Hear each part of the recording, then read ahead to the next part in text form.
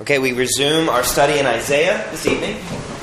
So you should get your Bibles out, get your handouts out, and we're going to jump right back in to prophecy of Isaiah. Isaiah is the longest of the prophetic books. I believe. I don't think Jeremiah is any longer.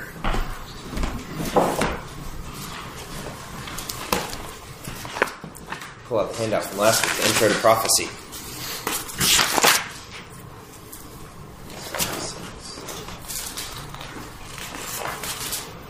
Jeremiah's 52 chapters, Isaiah's 66 chapters. So in terms of chapters, we're in the longest book of the prophets, which is why we're spending a couple weeks on it here. If you think of it like this, the minor prophets are also 66 chapters, and we'll probably spend 12 weeks on them. So here we are trying to cover 66 chapters in 2 weeks. So that's our task before us to finish this up. We talked last week about some of the background issues and the thematic connections throughout the book. Despite the fact that some view discontinuity from section to section, there's far more continuity that makes us understand that this was the man named Isaiah, son of Amos, who wrote the prophecy, the book of Isaiah. And we looked at the outline, which, frankly, it's a difficult book to outline.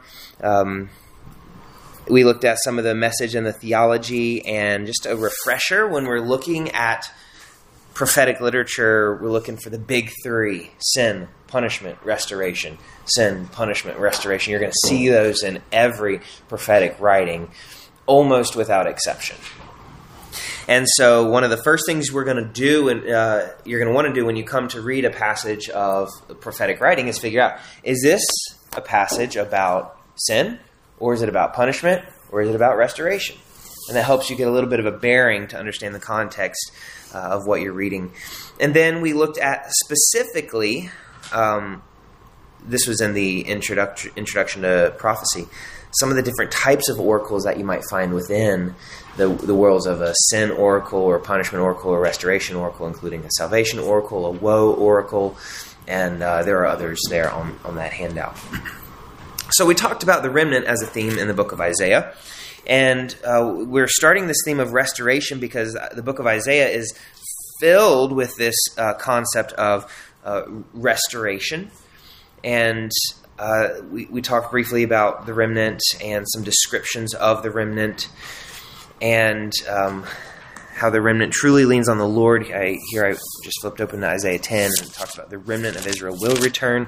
And you'll see right in the middle of the page, right above the Davidic kingdom, it talks about how in Isaiah 10, the remnant truly leans on the Lord and will be fruitful, according to Isaiah 37. So this theme of restoration is not just limited to the remnant. You see the theme of restoration in the Davidic kingdom, and the prophecies about the Davidic kingdom, and prophecies about God's universal rule. Now, as we're going through this, I have to refresh us a little bit. When we're reading prophecy, we're not looking to try to decode certain things that have gone unexplained in the text. One of the tips in reading these prophetic writings is that we're not looking for... I want to figure out I always get these words mixed up. We're not looking for foretelling as much as we're looking for forthtelling. Forthtelling is the announcement of imminent divine judgment in the present or near future. So these prophets are reminding the people that they're speaking to. Isaiah is reminding the people that he's speaking to that they have broken the covenant of God, and there's judgment for that. And so as we understand that they are serving as covenant prosecutors, we realize that they are laying out for us the syllabus of God's plan. We're looking at, this is how God works, and this is God's plan for how he intends to work through judgment, to even use judgment to preserve his remnant, to use judgment to purify his remnant, and he uses it to restore.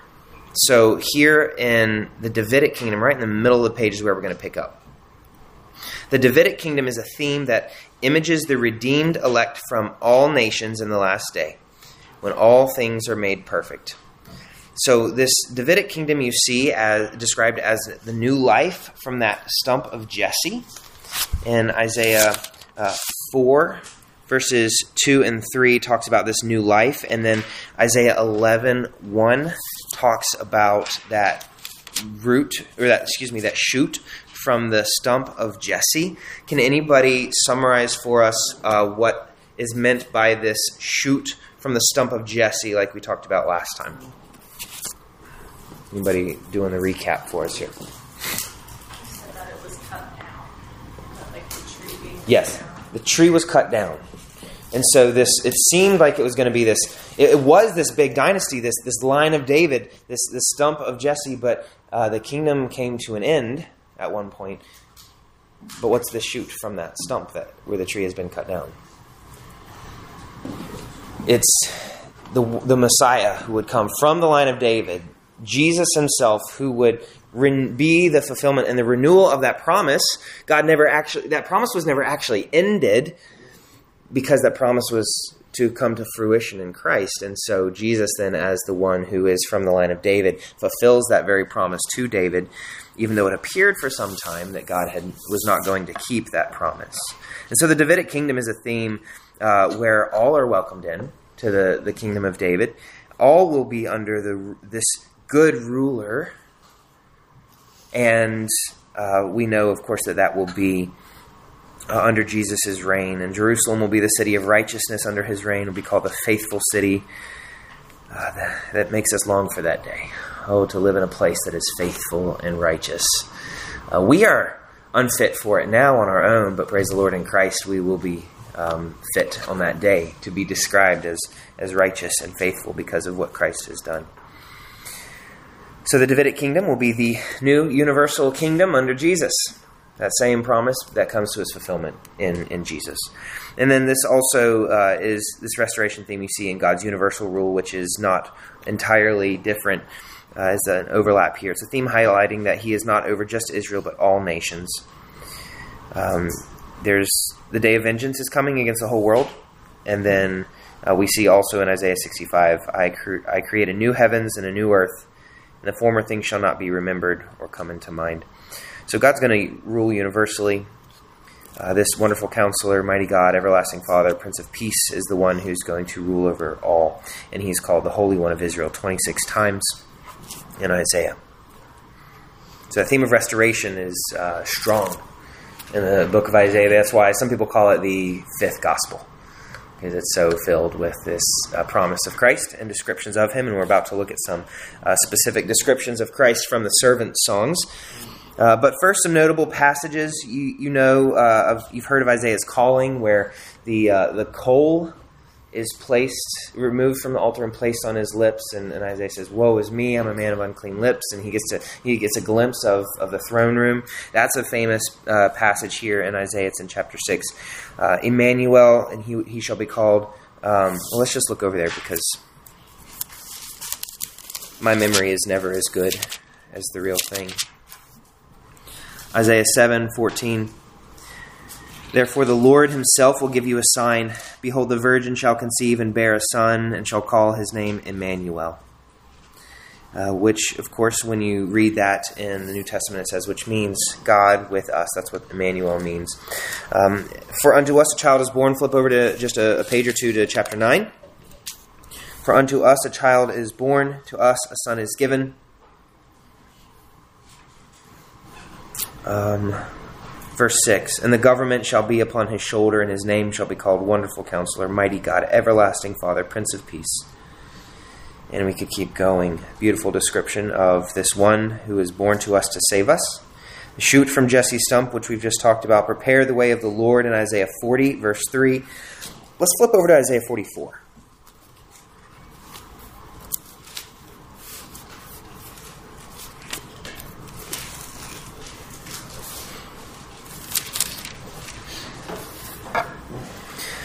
We now have a Cyrus in our church, and based on what I know, he is named in part after this text. This is a really remarkable text. It's also one of those that causes scholars to say there is no way that this was written beforehand, and there's no way that Isaiah could have written this this late in the game because he would have been long dead by the time these events happened. And what did we say about that last time? Well, that's the whole point. That God is speaking and revealing things beforehand. That's why they are speaking. These prophets are called the mouthpiece of God. They're speaking for God. And so this remarkable clarity is remarkable because it's God speaking. And so when you go to Isaiah 44, starting in verse 28, it says, "Who says of Cyrus, he is my shepherd, and he shall fulfill all my purpose, saying of Jerusalem, she shall be built, and of the temple your foundation shall be laid." And then chapter 45 goes into how God is using Cyrus to deliver his people. Kind of skim through there for a moment.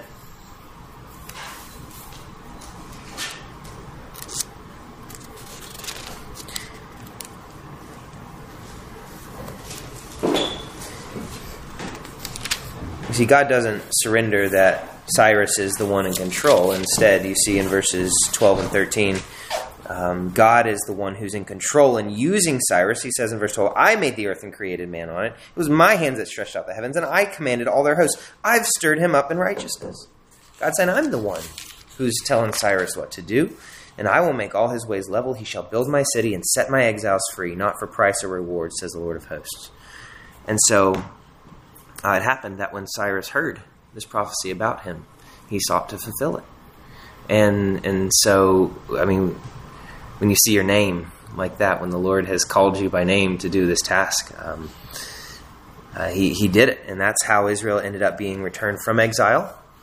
And he was the one who sent them back to rebuild Jerusalem. So that's just how our God works.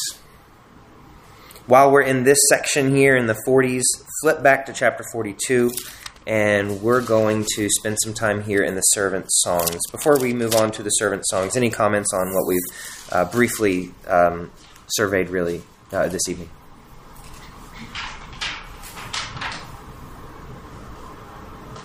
Do you think that when you were explaining kind of the foretelling and the fourth telling, do you think when someone from that era would have read these texts, would they have immediately thought of the shoot of the stump of Jesse would have been a Messiah figure, or would that have been something like David?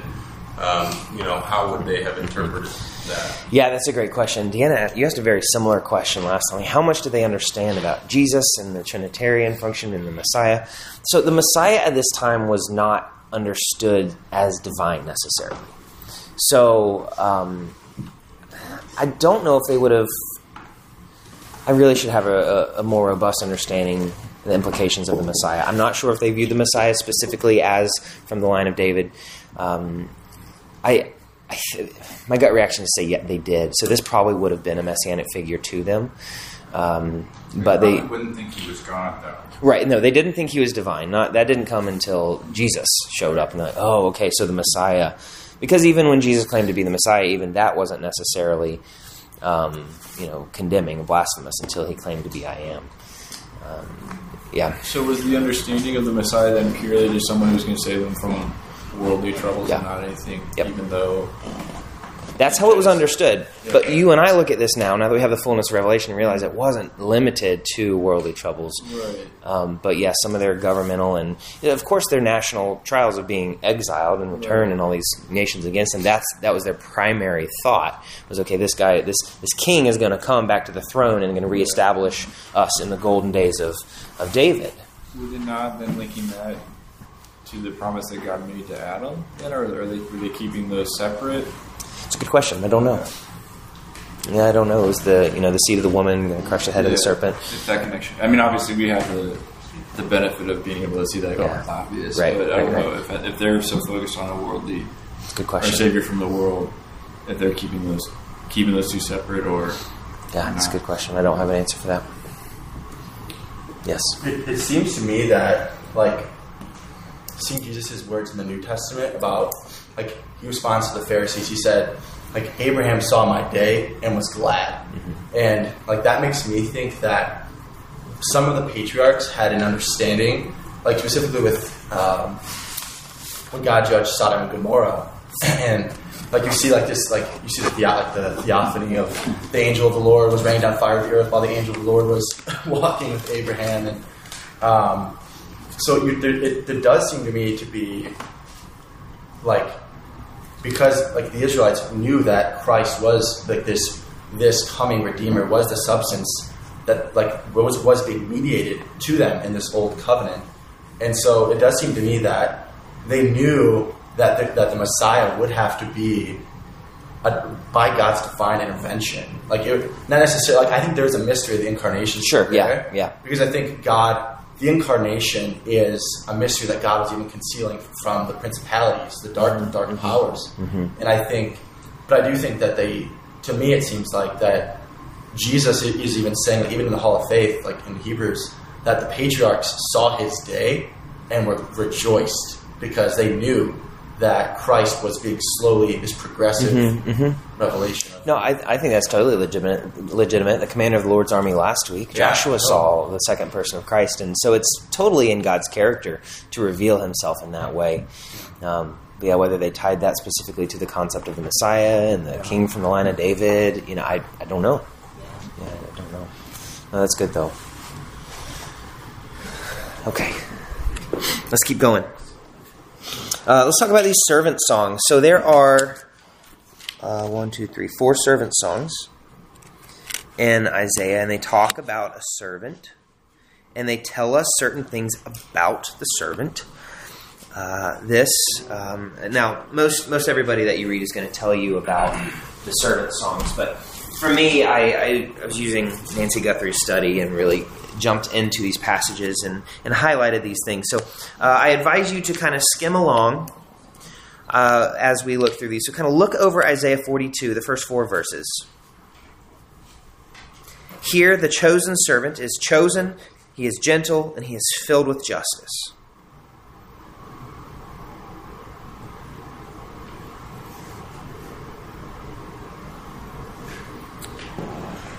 I think verses 3 and 4, they seem to be paradoxical. That he's so gentle and he will not break a bruised reed, yet he's not going to grow faint or discouraged till he has established justice in the earth, and the coastlands wait for his law. I would say Jesus directly says that in Matthew. What in particular? The bruised reed? Verse 3. Yeah. I only know that because I just read it, so don't be too impressed. Yeah. That was just cool for me, I guess. Yeah, there's so much that is quoted from Isaiah. I was looking for the cross-reference, but don't have it right on hand. I can find it real quick. But these concepts, he is both gentle and he is just. He is both approachable and he is omnipotent. And that describes the servant, which verse 42 verse 1 calls him my servant, whom I uphold, my chosen, in whom my soul delights. Which is, of course, reminiscent of his baptism, when the Father says, "This is my beloved Son, in whom I am well pleased." So, Jesus fulfilling these things. Did you find it, John? It's Matthew 12. I'm looking for the specific verse. 17 to 21.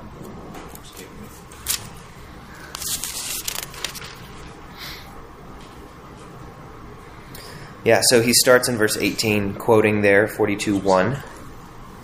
It's directly in verse 20, but at least 15. Yeah. Oh, I probably could have told you that, because if you look down in the approaching the New Testament column, the third one down is Matthew 12, citing Isaiah 42. It is cheating. You're right. No, thank you. You found it honestly. Flip over to Isaiah 49. Another song about the servant here. This time it's verses 1 through 6. So take a moment, skim through there, and see that the servant of the Lord is a representative of Israel. He is the preserver of Israel. He is light, and he is salvation.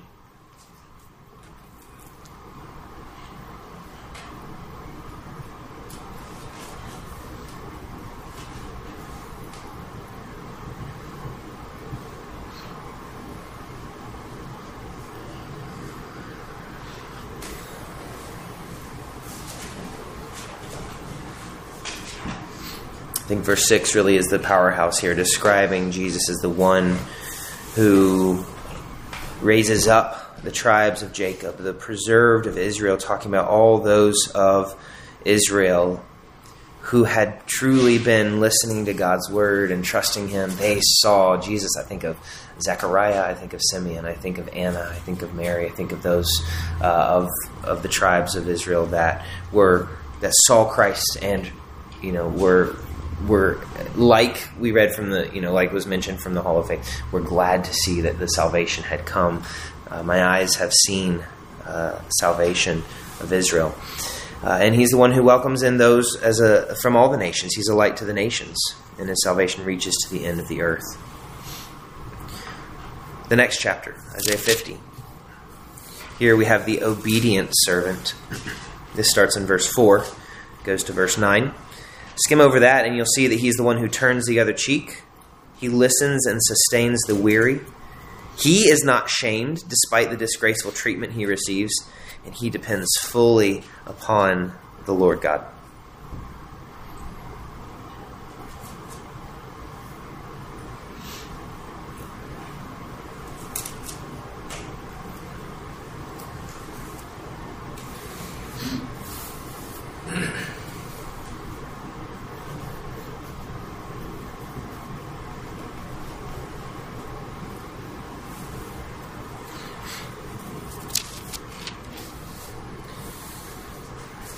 And lastly, flip over another page or two to Isaiah 52, and you see the most famous servant song, the suffering servant. It starts in 52, verse 13. Thankfully, the way my ESV here is structured is there's really no break in the flow at 53:1. So it starts in 52:13.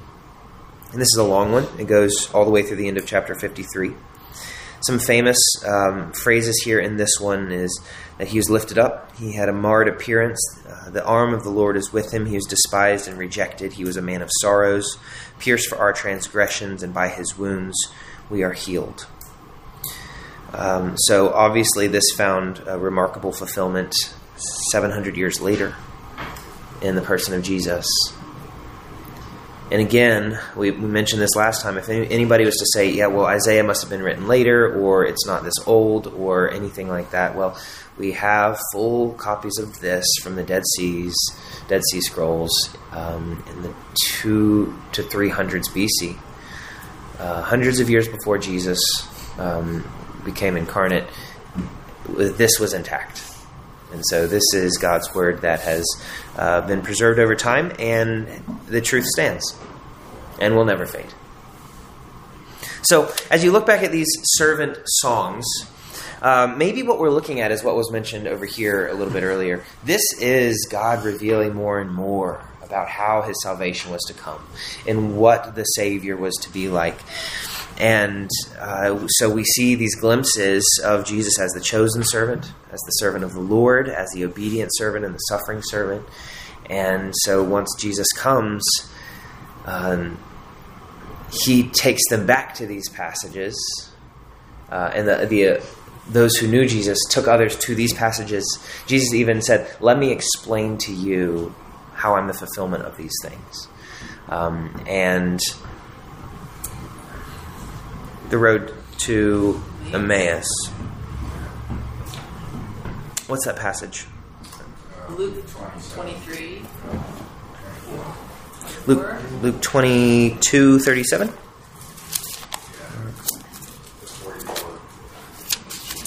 I'm using my cheat sheet. No, I'm not. It's not the Luke 22 one. Oh, what is it, Andrew? I think it's Luke 24. 23 or 24.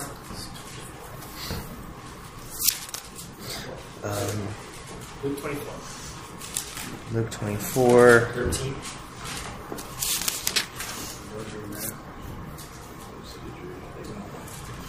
Luke 24, starting with verse 13. Thank you. Jesus himself drew near, verse 15. Their eyes were kept from recognizing him. And he says in verse 17, what are you talking about? And they said, this Jesus of Nazareth, a man who was a prophet, mighty in deed and word before God and all the people.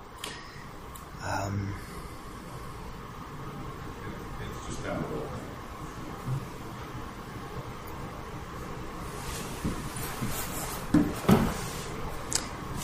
Can you read it for me? Verse 27, in beginning with Moses Thank and all you. the prophets, he interpreted to them all of the scriptures, the things concerning himself, so that as they drew near the village of Emmaus, in which they were going, he acted as if he were going further.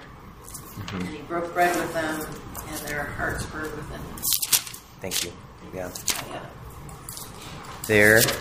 Yeah. While we're in Luke, go ahead and flip over to Acts.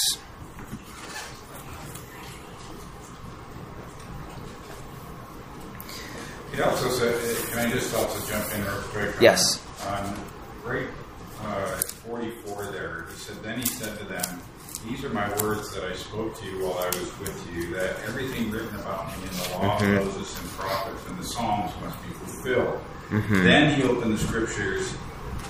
Then he opened their minds to understand the scriptures and said to them, thus it is written that the Christ should suffer. Yeah. And on the third day rise from the dead. Yeah. Yeah, that's really good. Of course, you find that in the prophets, in Isaiah 53. Thank you. While we're here, flip over to Acts 8. It's a beautiful passage. I heard someone say, I love this passage. I think we'll just start in Acts 8:26. Now, an angel of the Lord said to Philip, rise and go toward the south to the road that goes down from Jerusalem to Gaza. This is a desert place. And he rose and went. And there was an Ethiopian, a eunuch, a court official of Candace, queen of the Ethiopians, who was in charge of all her treasure. He had come to Jerusalem to worship and was returning, seated in his chariot, and he was reading the prophet Isaiah. And the Spirit said to Philip, go over and join this chariot. So Philip ran to him and heard him reading Isaiah the prophet and asked, do you understand what you're reading? I don't know, is he still running beside the chariot at this point? I don't know. He said, how can I unless someone guides me? And he invited Philip to come up and sit with him. Now the passage of the scripture that he was reading was this, like a sheep he was led to the slaughter, and like a lamb before its shearers is silent, so he opens not his mouth. In his humiliation, justice was denied him. Who can describe his generation? For his life is taken away from the earth. And this comes from Isaiah 53, the suffering servant song. And the eunuch said to Philip, about whom, I ask you, does the prophet say this? About himself or about someone else? Then Philip opened his mouth, and beginning with this scripture, he told him the good news about Jesus. And so you can see in Isaiah much of the good news about Jesus, but you can also see how the eunuch reads it sincerely. He's gone to Jerusalem to worship, and he's like, I need help understanding this, and that's because you need the fullness, the revelation of Christ. And by God's grace and very explicitly the guidance of the Spirit, Philip was there to explain it to him. So I think that's a wonderful passage that shows you the beauty of the book of Isaiah. So we just looked at some of those cross-references there where it says approaching the New Testament. Quotes. These are just quotes in the Gospels and in Acts. On the back, you'll see a little bit more variety. Some copy, some repeats, and some different ones. I'm sorry, some of you already flipped over. Flip right back to the front really quickly. A few things where we see Christ in Isaiah. He is the king on his throne. He is the atonement for sins. We have not spent any time in the throne room in Isaiah 6. We need to do this really quickly. Look over to Isaiah 6. You know, I've heard the Isaiah 6 passage many times, and I've always been puzzled by it. But frankly, going through it again this time, I was able to understand a bit more. Not that it's still confusing in many ways, but specifically this coal, this burning coal. I've always been confused. Like, why a burning coal? What does this mean? Touching my lips. What is this? Well, Jesus didn't catch on fire. So, what does the coal have to do with Jesus? But Verse 6, Isaiah 6:6. Then one of the seraphim flew to me, having in his hand a burning coal that he had taken with tongs. Where? From the altar, a place of sacrifice. Some sacrifice has been made in this place. And he touched my mouth and said, behold, this has touched your lips. Your guilt is taken away and your sin atoned for. It's the fact that this coal came from the altar where sacrifice is made, where we see that sin is atoned for. And of course that altar is the cross where Jesus was offered up. And his sins were taken away because of what Jesus did. And